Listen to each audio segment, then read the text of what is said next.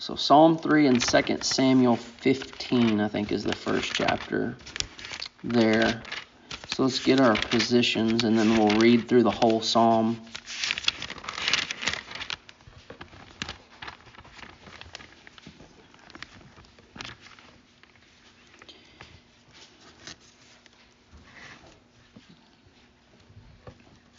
All right, everybody got it? Psalm 3, verse 1. Well, before verse 1, we see the heading, a psalm of David when he fled from Absalom, his son. That's why we're in 2 Samuel 15. Verse 1. O Lord, how many are my foes? Many are rising against me. Many are saying of my soul, there is no salvation for him in God. But you, O Lord, are a shield about me, my glory and the lifter of my head. I cried aloud to the Lord, and he answered me from his holy hill. I lied down and slept. I woke again, for the Lord sustained me. I will not be afraid of many thousands of people who have set themselves against me all around. Arise, O Lord, save me, O my God. For you strike all my enemies on the cheek, and you break the teeth of the wicked. Salvation belongs to the Lord. Your blessing be on your people. Amen. All right, so Psalm 3 gets more personal with David than the first two. The first two don't even actually, they're not accredited to him in the Psalms. We know, we read later in the New Testament that Psalm 2 is given, they give credit, the New Testament writers give credit to David in there. But Psalm 3 is, as we see in the title, it's a psalm based out of what's going on personally in David's life. And I'll be honest, I'm terrified of teaching and preaching through those types of psalms, because that's like what's going on with David. And so we have to sort of dig a little bit to find the truth of what's going on with David, the reality of David's situation, how he approaches the situation, how he engages with the Lord in the situation, see the principles there, and then perhaps think about them from our perspective. So we have to kind of understand a little bit about what's going on between David and Absalom, who's his son. Now, real long story short, starts all the way back. Really, it sort of kind of begins with David's affair with Bathsheba, his conspiracy, his plans to kill Bathsheba's husband, Uriah, and ultimately he does kill Bathsheba's husband, Uriah. Bathsheba and David have a baby together, and ultimately we hear from Nathan as he rebukes David in his sin that the baby will die. And we see that at the end of somewhere in 12. But then we see the birth of Solomon out of that. And then also we roll over into 13 and we meet other sons and daughters of David. Mainly Absalom, Amnon, and then Tamar, who is a daughter of David. Now, if you read 2 Samuel 13, you see a really messed up family. Okay? We see the sin of lust and incest,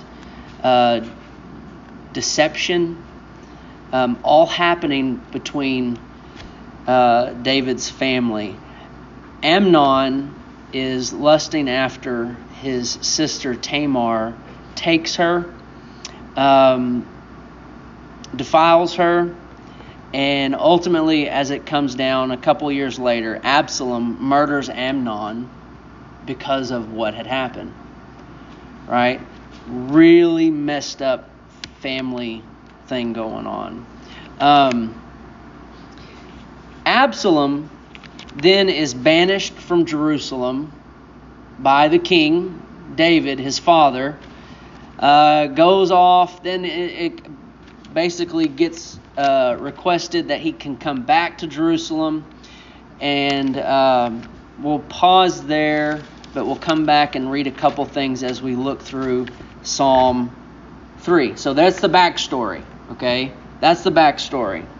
Now, something happens to trigger Absalom to come at David, and Psalm 3 is David's response in poetic form to the Lord about what's happening. So look at it. He says in verse 1, "O Lord, how many are my foes? Many are rising against me." Okay, so we've got to understand what's going on. What's happening? Well, Absalom decides to turn on David, his father. Are y'all 15 in 2 Samuel?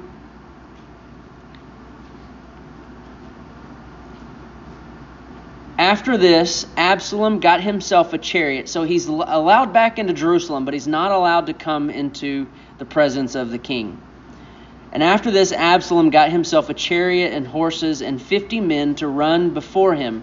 And Absalom used to rise early and stand beside the way of the gate.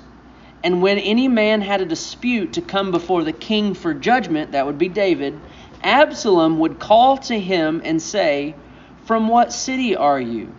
And when he said, "Your servant is of such and such a tribe in Israel," Absalom would say to him, "See, your claims are good and right, but there is no man designated by the king to hear you."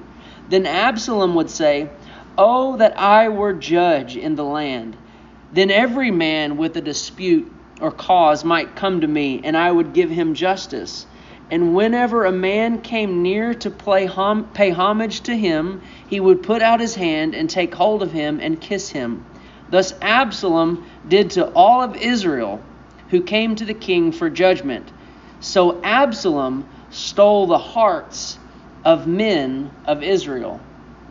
So Absalom decides he's going to play crooked politician, basically, and stand outside the gate and cut off anybody who's wanting to come and take any questions or queries or judgments needed to the king, and say, "There's no one there to give you judgment. I'll take care of you. I'll be the person you need." So he's rubbing elbows, he's kissing babies, kind of that thing, and making all of Israel feel good about Absalom. And that's what he says. And that's what it says at the end of 7. So Absalom stole the hearts of the men of Israel. Right? Who did Israel love at that time? David. Israel loved David. David stole the hearts of Israel from who? Saul. Right? Now Absalom's conspiring to do the same thing, but in a crooked way. Look at verse 7. And at the end of 4 years, so this is deep deception. This is deep deception. 4 years worth. At the end of 4 years, Absalom said to the king, "Please let me go and pay my vow, which I have vowed to the Lord in Hebron. For the servant vowed a vow while I lived at Geshur in Aram, saying, if the Lord will indeed bring me back to Jerusalem," which he did, "then I will offer worship to the Lord." The king, remember this is David, his father, said to him, "Go in peace." So he rose and went to Hebron. But Absalom sent secret messengers throughout all the tribes of Israel, saying, "As soon as you hear the sound of the trumpet, then say, 'Absalom is king at Hebron.'" Then Absalom went 200 men from Jerusalem who were invited guests, and they went in their innocence and knew nothing. And while Absalom was offering the sacrifices, he sent for Ahithophel and Gilonite, David's counselor, from the city Gilo. And the conspiracy grew strong. And look here. And the people with Absalom kept increasing. So, Psalm 3. "O Lord," David says, "how many are my foes? Many are rising against me." Absalom had turned Israel against David. And it's almost as if Israel had no idea. He'd stolen their hearts from under them like a crooked politician, basically. 4 years of deception and deceit. Question. Why is David in this situation? And there's two answers that came to my mind when I thought about how David found himself in this situation. Number one, it was partly self-inflicted. You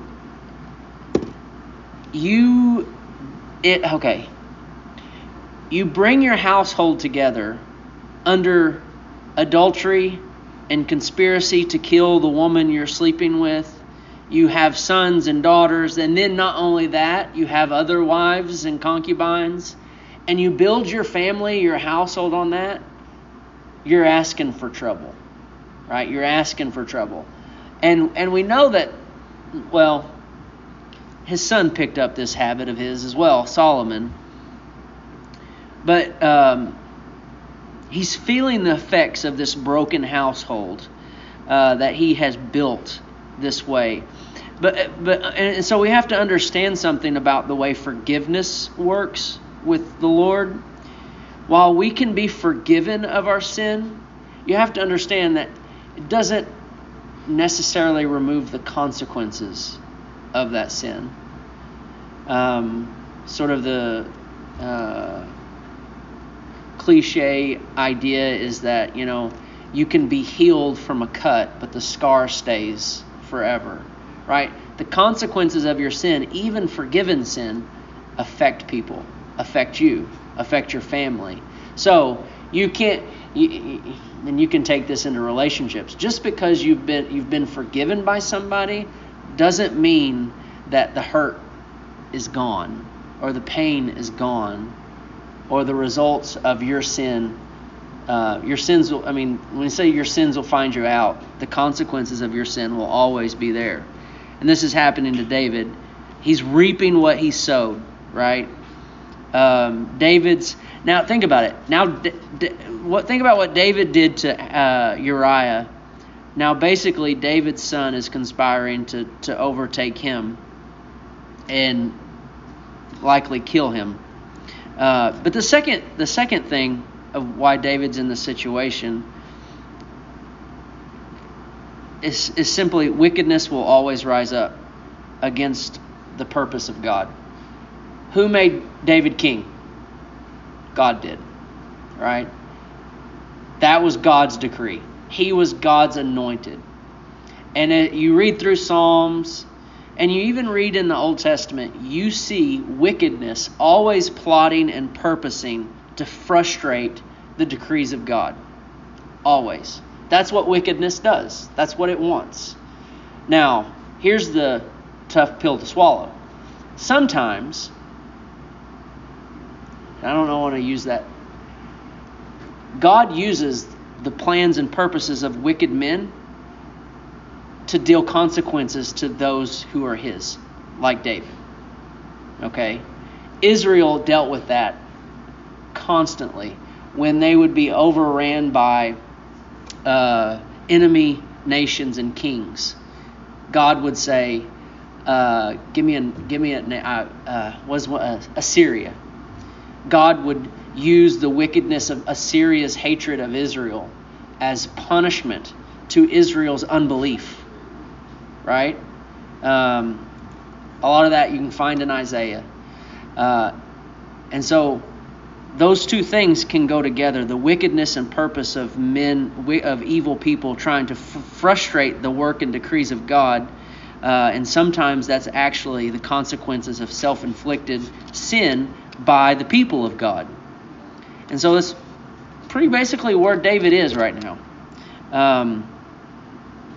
And you can remember Psalm 2, verse 2. The kings of the earth set themselves and the rulers take counsel together against the Lord and against his anointed. Well, ultimately, in that original context, that's David.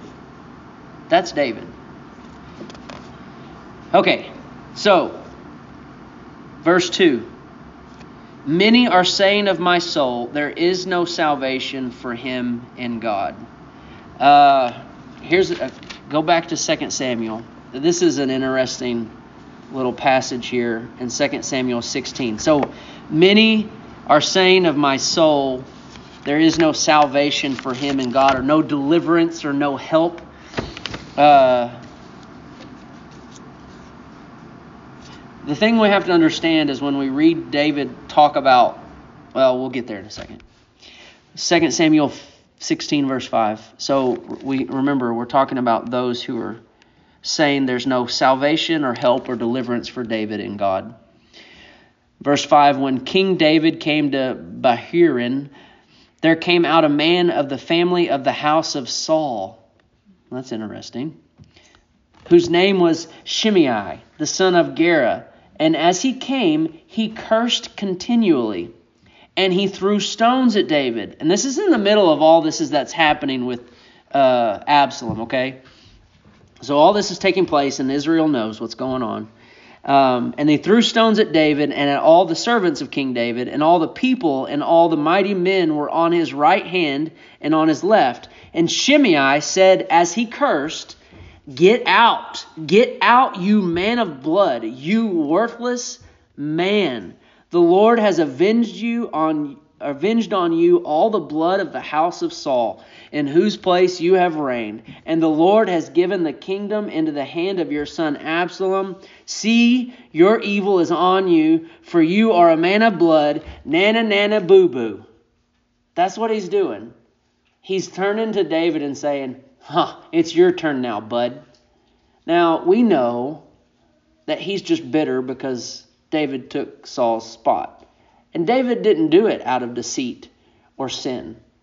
David was anointed king by God, and he became king in a righteous way. But we have the kin of Saul who's still bitter and is mocking David.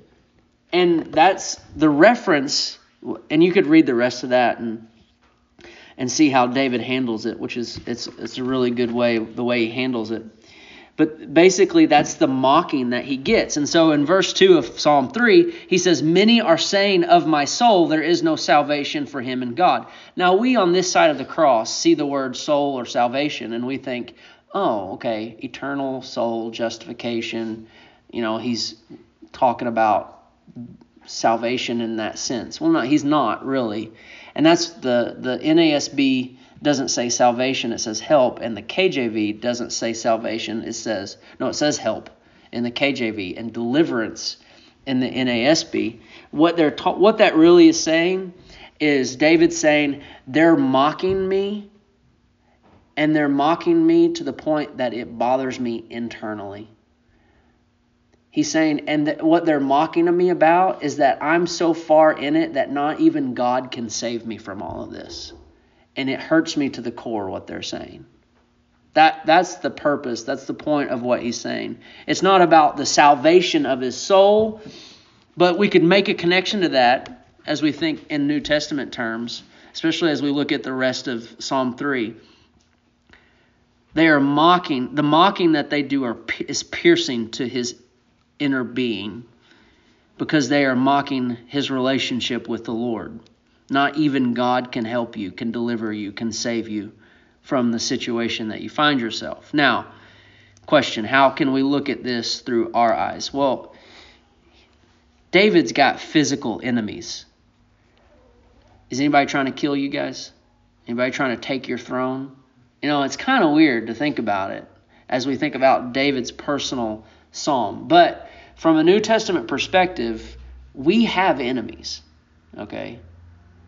Now, and we could go through many verses, but here, let me just name a couple and maybe look at a few verses. We as Christians, remember that we're going to emphasize that word, followers of Christ, we have enemies.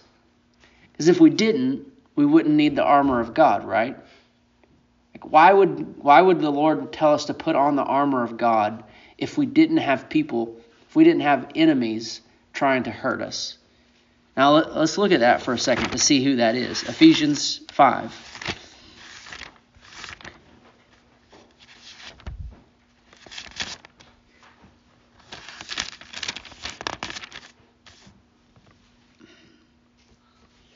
Now, if there could be a major difference. Well, how do I want to say this?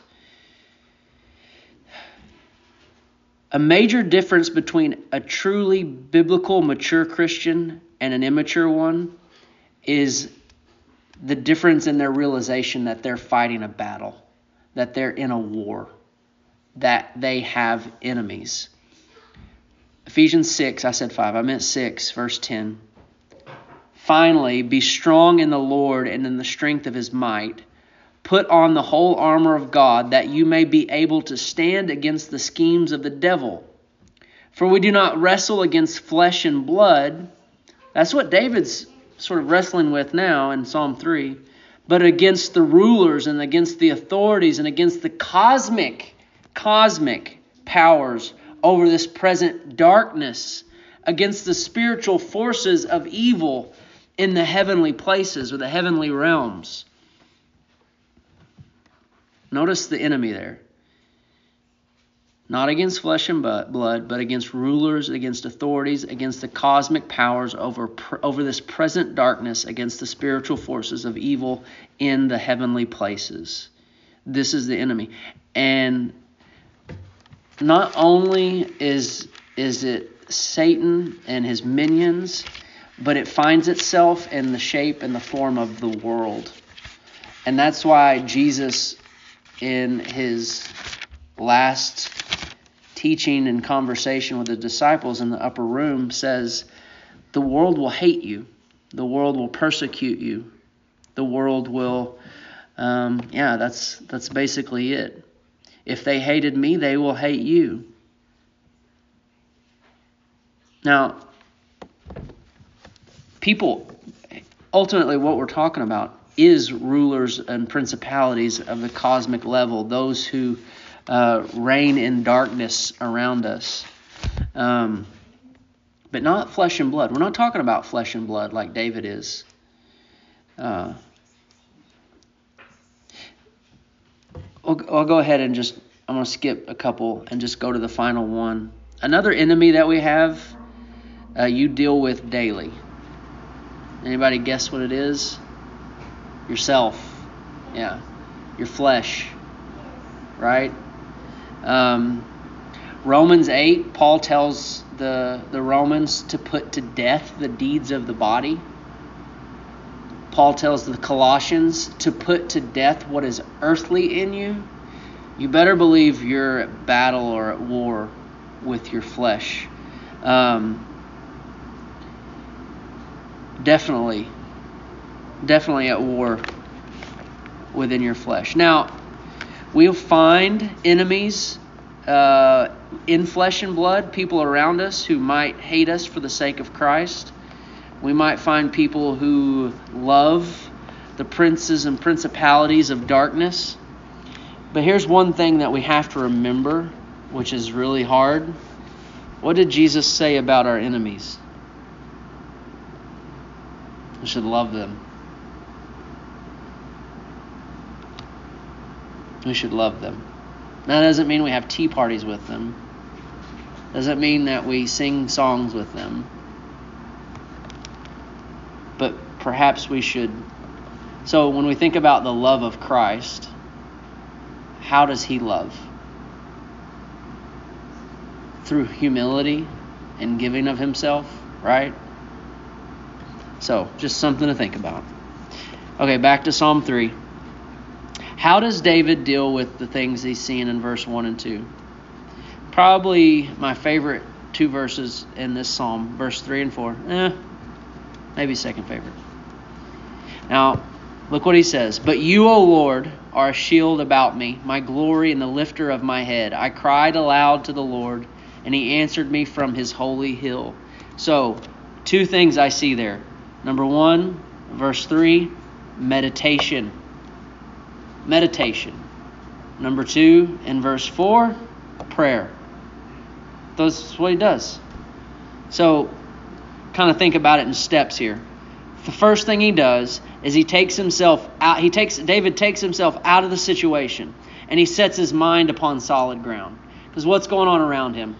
It's rocking, it's rolling, it's waves, it's crashing. I mean, everything around him is going crazy. It's like he's out on the boat, on the water, and nothing is still. He can't get his bearings. So what does he got to do? He has got to land the ship. He's got to get off the ship and onto shore and set his feet on solid ground.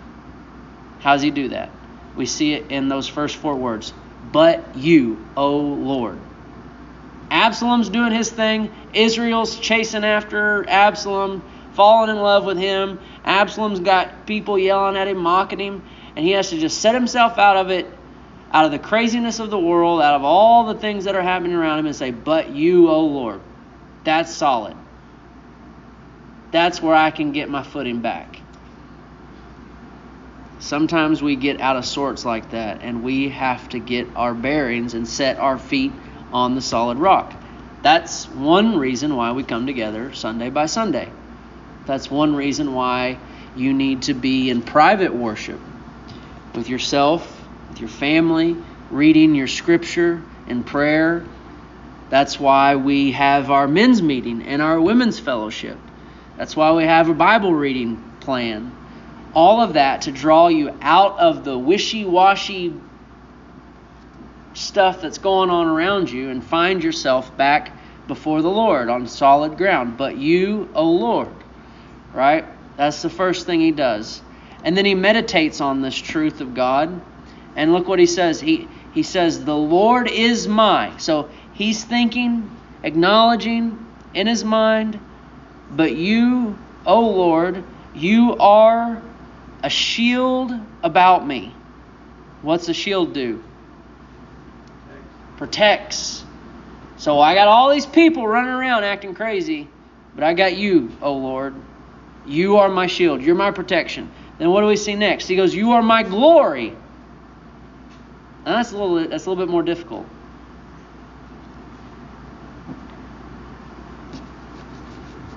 You are what's good in me, is what he's saying.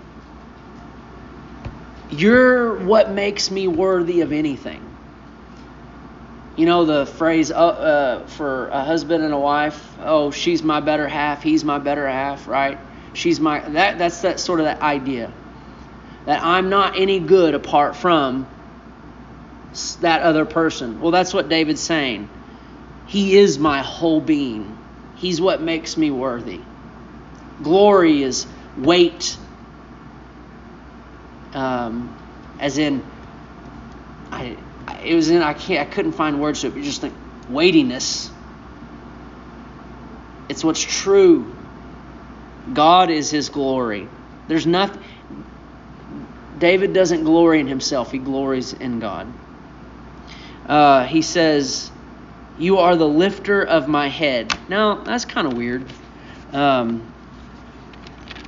look at Job 10. Job helps us understand that language a little bit. So turn to the left to find Job. Job 10. What does it mean, you're the lifter of my head?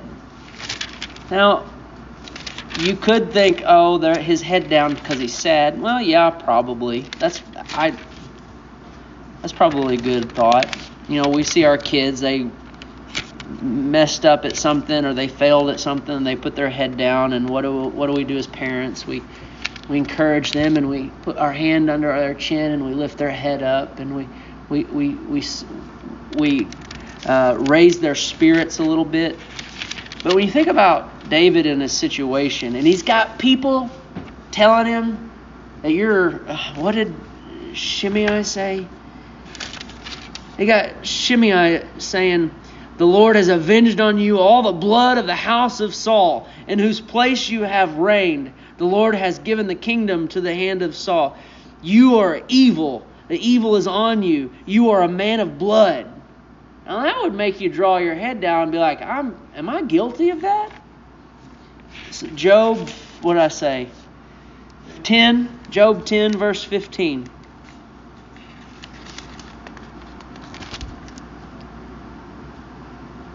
If I am guilty, woe to me. If I am in the right, I cannot lift my head up. If I am filled with disgrace and looked on my affection. Why is he hanging his head? because he's guilty. David says, you know what? You're the lifter of my head. You're the one who pronounces my guilt, not them. You're the one that pronounces me righteous or innocent, not them. And so, our kids, they put their head down when they do something wrong before their parents, and we as parents can lift them up. The same thing for the Lord and his children. But at the same time, this language is also used, I'll read it, you don't have to turn there, in Psalm 27, and this is David. He says, and now my head shall be lifted up above my enemies all around me. So God gives victory and lifts up his head in front of all his enemies. So there he's meditating in Psalm 3 on who God is. But you, O Lord, are a shield about me, my glory, the lifter of my head. That's his meditation. And then what does he do in verse 4? Here's where we must not falter. He cast his cares upon God in prayer. I cried aloud to the Lord. That's prayer. Prayer's not you getting in some weird position or trying to say this humble, right worded prayer. It's a crying out unto God for whatever reason, whatever situation you find yourself in. He cast his cares upon God. And of course we know what Peter says, and I'll read it. You just hang where you are. Peter says, humble yourselves, therefore, under the mighty hand of God, so that at the proper time he may exalt you. It sounds kind of a lot like David's situation, right? David's getting ran out of his own country. And we find, if you read his response to Shimei, he does humble himself, and the Lord does ultimately exalt David. But it says, casting all your anxieties on him. Casting all your cares on him. Why? Because he cares for you. Why does he cry out to the Lord? Because he knows the Lord cares for him. And we see that the Lord answered David from his holy hill. Now, the outcome, as we wound up here. The outcome. What's the outcome of David's meditation and prayer? Verse 5. Rest and peace. I lay down and slept. All of Israel's after him, and he takes a nap. You know why? Why can he be restful and peaceful? What is the result? How do you get rest and peace? Faith. Faith. Think about a chair. You can be very tired and be standing next to a chair and believe that chair will hold you up. And you can stare at it and still be tired and believe that chair will hold you up. When can you find rest in that chair? When you trust in it and sit down. Then you can rest. Then you can have peace. The result of faith and trusting God is rest and peace. Verse 6. He says, I woke again from his sleep, for the Lord sustained me. The Lord kept him for another day through his sleep. Verse 6. The second outcome. I will not be afraid of many thousands of people who have set themselves against me all around. What's the second outcome? So the first was rest and peace. The second is courage. Courage. Now this one, what's the result? How do we get courage? How can you be courageous as a Christian? You have to have knowledge. This is kind of a weird way to think about it. You cannot be courageous in life without knowing the Lord, his ways, and his promises. Because the Lord, his ways, and his promises is what gives you courage. Right? That's what allows David to stand and live before the many thousands of people. Because he knows God and the promises of God. David was very familiar with Joshua. Be strong and courageous, for you shall cause this people to inherit the land that I swore to their fathers to give them. Only be strong and very courageous, being careful to do according to all the laws that Moses my servant commanded you. Do not turn from it to the right hand or the left, that you may have good success wherever you go. This book of the law shall not depart from your mouth, but you shall meditate on it day and night, so that you may be careful to do according to all that is written in it. The only way Joshua was going to be strong and courageous as he took Moses' spot and takes the Israelites into the promised land is if the book of the law did not depart from his mouth and he meditated on it day and night. And what was that going to tell him? It was going to tell him of who God is, the works of God, and the promises of God. And that was going to give him courage to go into a land full of giants, right? The land of the unknown to them. So courage comes from knowing God, His ways, and His promises. Now the last outcome comes in verse 7. And this is amazing. This is, again, I've said this multiple times. The beauty of poetry that comes from the Word of God. How God writes through David and how David's inspired to write so beautifully. The third thing is confidence. Now, confidence in the Lord. Now here's how we're going to finish. Look at verse 1 and now compare it to verse 7. O Lord, how many are my foes? Many are rising against me. And how does he finish the psalm? Arise, O Lord, save me, O my God, for you shall strike all my enemies on the cheek and break the teeth of the wicked. He goes from uncertainty in verse 1 to confidence in the Lord in verse 7. Why?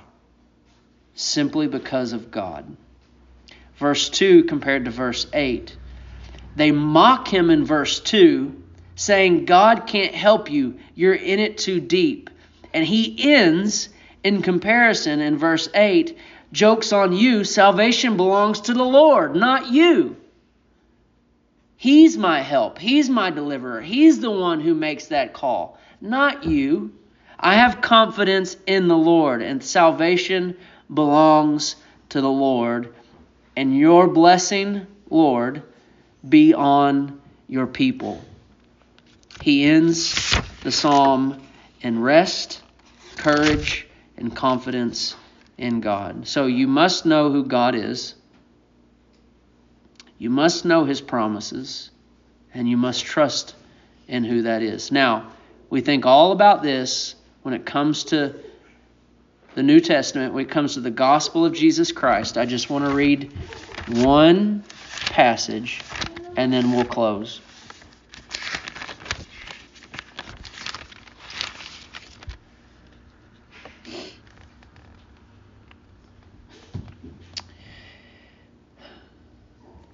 See to it that no one takes you captive by philosophy and empty deceit, according to the human tradition, according to the elemental spirits of the world, and not according to Christ. For in Him the whole fullness of deity dwells bodily, and you have been filled with Him, who is the head of all rule and authority.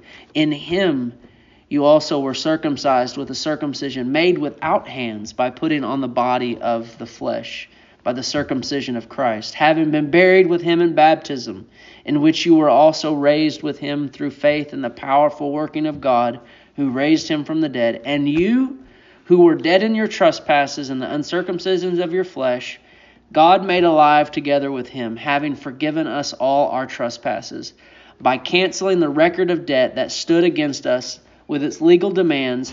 This He set aside, nailing it to the cross. He disarmed the rulers and the authorities and put them to open shame by triumphing over them in Him. As we sang this morning, we have victory in Jesus. We have confidence in the work of Christ. We have courage to live covered in the blood, counted righteous, and we can be restful and peaceful no matter what the situation is because of the gospel of Jesus Christ. And praise be to the Lord for that. Let me pray.